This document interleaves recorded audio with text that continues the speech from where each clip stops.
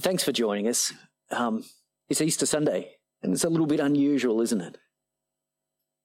Years ago, I was on the London subway. Actually, it was early one Sunday morning, and I was walking down the stairs to catch a train. I had some instructions on where I had to go and so forth, but I was running early, fortunately. And as I went down the stairs, I noticed some litter and thought, oh, pick that up. So I picked it up and couldn't help but notice it was a letter. And it sort of was all scribbled out, but it just started quite simply with, "Dear Dad, how are you? I'm not doing so well." And then scribble, scribble, scribble. I thought, oh, this looks like, a letter from a child to a dad. And I walked down some more stairs and then there was another one exactly the same.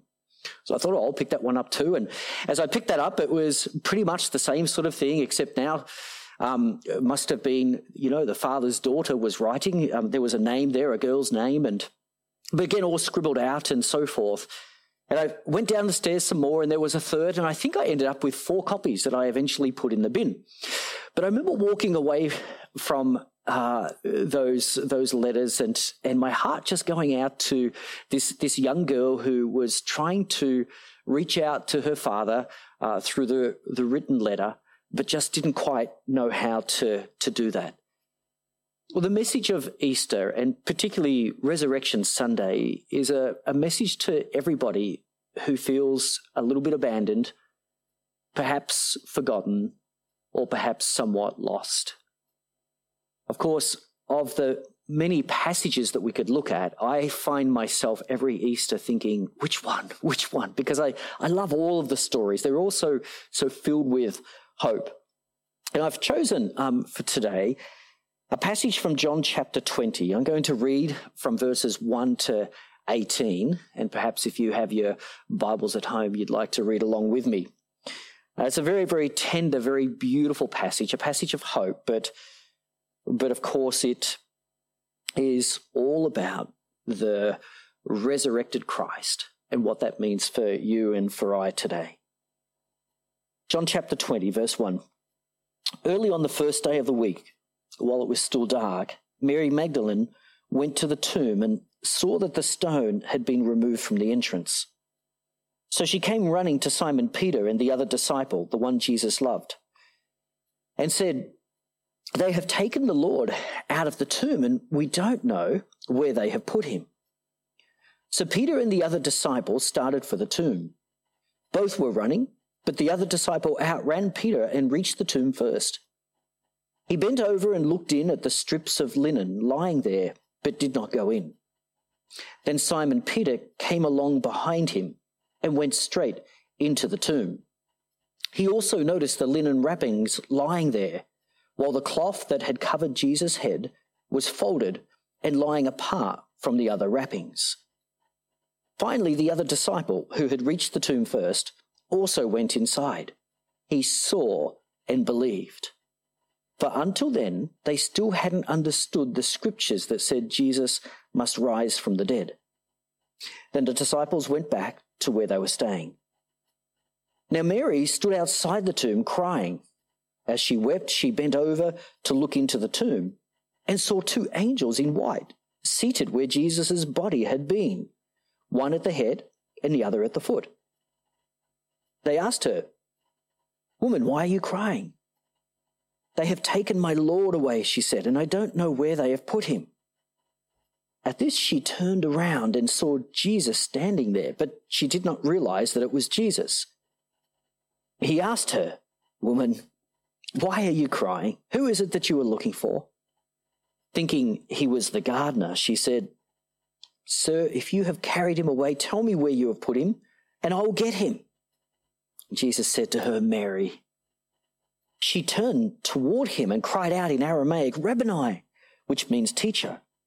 And Jesus said, "Do not hold on to me, for I have not yet ascended to the Father. Go instead to my brothers and tell them, I am ascending to my Father and your Father, to my God and your God." Mary Magdalene went to the disciples with the news, "I have seen the Lord." And she told them that he had said these things to her. Throughout many of the resurrection stories, we often see that those to whom Jesus appeared were quite surprised by this. They didn't understand what was going on. But the one person who is never surprised is Jesus. He's not surprised at all. In fact, on 8 or more occasions, Jesus had predicted not only his death, but his resurrection as well. He was absolutely sure, yes, that he must die to take the sin of the world, but that he would also be resurrected by his Father. So how did this actually happen? Well, what happened in the tomb that morning? What actually took place to resurrect the body of Jesus? Well, if we were to play detective for a moment, and if we were to come across this scene, there are a few things that we would notice. The first thing that we would notice is what's missing. Now, the soldiers were missing, obviously, and that's because the body was missing. The soldiers were missing quite simply because there was nothing to guard anymore. There was no need for them to be there. But then the body was also missing, the body of Jesus. It wasn't just in a different place. It wasn't confused with another body. The tomb was empty. It was absolutely empty. There were no bodies in there. There was no body of Jesus Christ lying in the tomb that morning. It was gone. And then we would probably, as we compared witness statements, as detectives, we'd come across several reports of angels. Matthew tells us that one was reported to have actually rolled away the stone, and then he sat on it. I love that.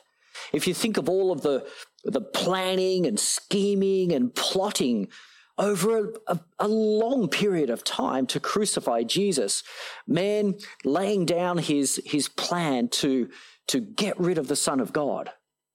And it's simply reversed in this very, very brief moment where an angel rolls back the stone and sits on it. It's done. I love that. But there's also angels inside the tomb that seem to appear and in different places at different times. And each of them have a message, the good news that Jesus is no longer there, that he has risen from the dead. So the role of the angels seems to be to roll away the stone, and that, I would suggest, is more for the benefit of the disciples than it was for the benefit of Jesus, and we'll see why in just a moment. But the angels seem to be there to roll away the stone and then to give a message. But there's no suggestion that they had any other part necessarily in the resurrection. And then again, as we visited the scene, we would look around for, okay, well, there are things missing. There are several witnesses, and we can piece together the story from that.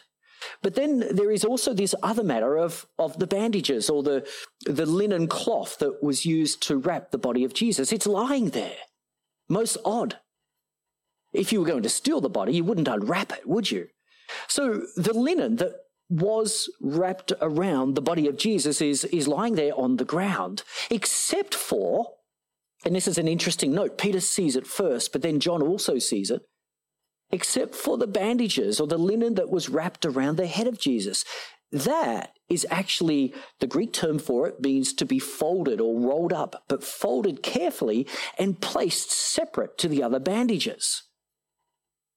Now, after Peter sees this, it seems that again, perhaps he calls for John's attention and says, come and look. But the disciple who Jesus loved, he comes and he looks into the grave, and he sees this as well. And then John notes this disciple saw and believed. It was the compelling evidence that caused him to believe in the resurrection of Christ. So exactly how did this take place? Going back to that question, what actually happened to raise Jesus back to life? Perhaps from the suggestion of the bandages, there's two possibilities. Jesus said in John chapter 10 that the Son of Man is a good shepherd, and he lays down his life for the sheep willingly. Nobody takes his life from him. He lays it down only to take it up again. And perhaps on that suggestion, we might say that, well, the power of God reunited the spirit of Jesus with the body of Jesus in that moment. And then Jesus, his new body, passed through the bandages, just as we know that he was able to pass through a wall or a door and appear here, but then disappear in different ways. He was able to pass through material things, which is why I say that the angel rolled the stone away probably for the benefit of the disciples, not for Jesus, who could have easily passed through the tomb. So that is one possibility, definitely. And if that's the case, why did he fold up the bandages? The cloths that had been around his body were just left apparently on the floor, but the bandage that had been around his head is folded up neatly. Did he do that to just say, well, I won't be needing that anymore, and just fold it up and put it into place for that reason? I don't know. The text doesn't tell us too much, and we've got to be careful about speculation here, but here's another possibility as well.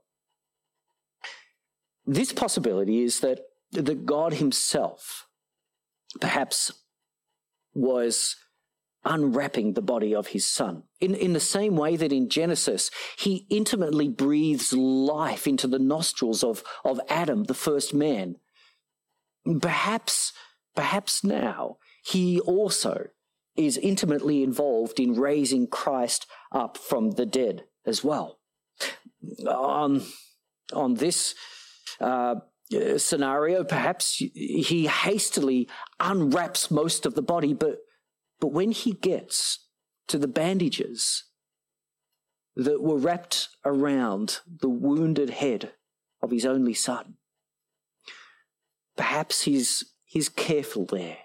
He carefully unwraps those bandages and he carefully folds them up and puts them aside before breathing life into his son. Perhaps it's a little bit like when Jesus raised Lazarus up from the dead and he calls him to come out of the tomb, and Lazarus comes out of the tomb, but he's still got the bandages on him. He physically needs somebody to unwrap the bandages, and so he says, unwrap him, let him go. Perhaps the Father likewise did that for his son. We don't actually know. And as I say, we must be careful of speculation. But we do know this. The New Testament accredits the raising of Jesus Christ to life again to his Father, God. On 23 different occasions, the New Testament says God raised him to life. He raised him from death. We were just looking at Acts chapter 4, verse 10 last week. And that is where Luke records that you crucified him, but God raised him to life. And again and again and again, the New Testament testimony is that it was God who raised his son to life. Jesus was raised to life by his Father. Interesting verse is Ephesians chapter 1, verses 19 and 20. It says here that God exerted great power on our behalf, the same power that he exerted when he raised Christ from the dead and seated him at his right hand in the heavenly realm. God exerted great power to raise up his son.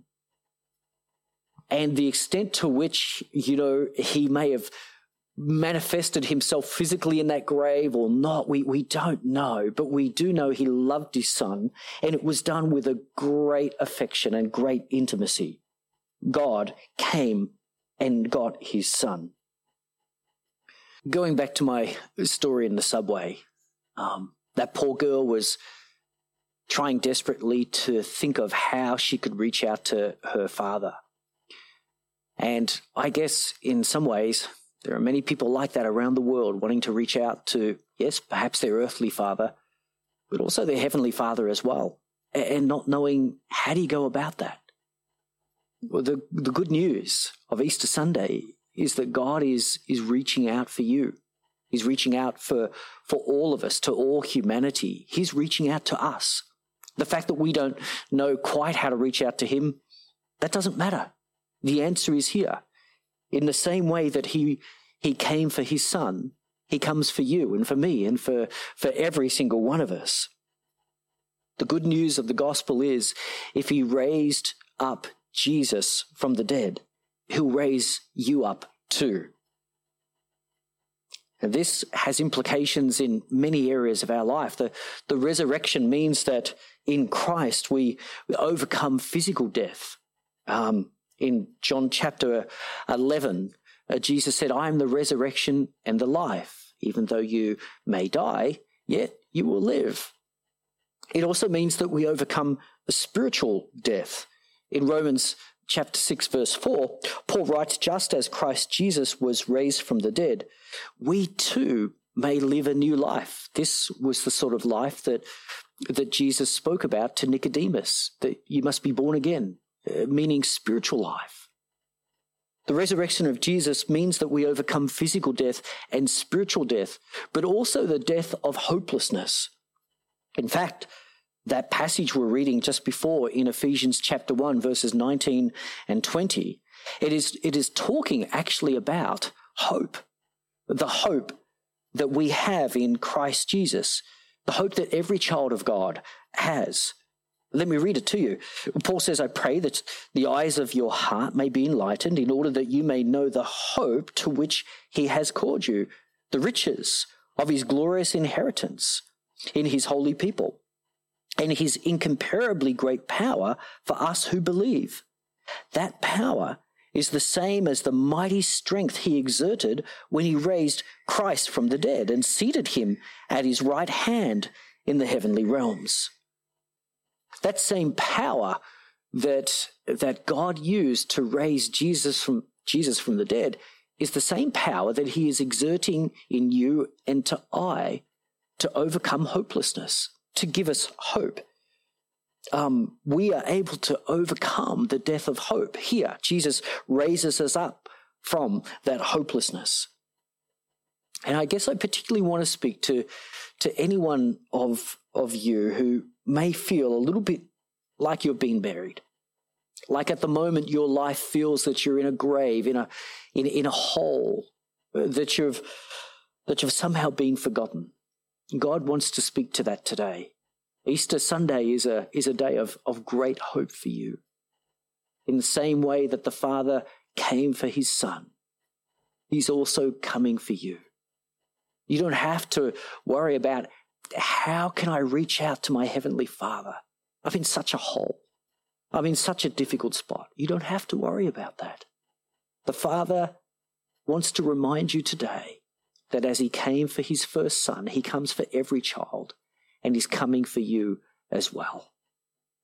My prayer for you this Sunday is that you'll see the wonderful love of God expressed through the resurrection of Jesus, that you'll see the Father's love, that you'll see his hand being held out to you just in the same way that his hand was held out to his Son, Jesus Christ. If he raised up Jesus, he'll raise you up as well. If he came for his first son, he will come for you. And this morning, there's an invitation for you to take his hand. Reach out, take it. Don't worry about how you can reach out to God. Just believe he is reaching out to you. That's the wonderful message of Easter. It's the wonderful message of resurrection life for all of us. We can overcome physical death, spiritual death, and the death of hopelessness itself. Great power is available to all of us who believe. That power is available to you this Sunday. Won't you take it? Won't you reach out? Won't you take it now? Lord bless you.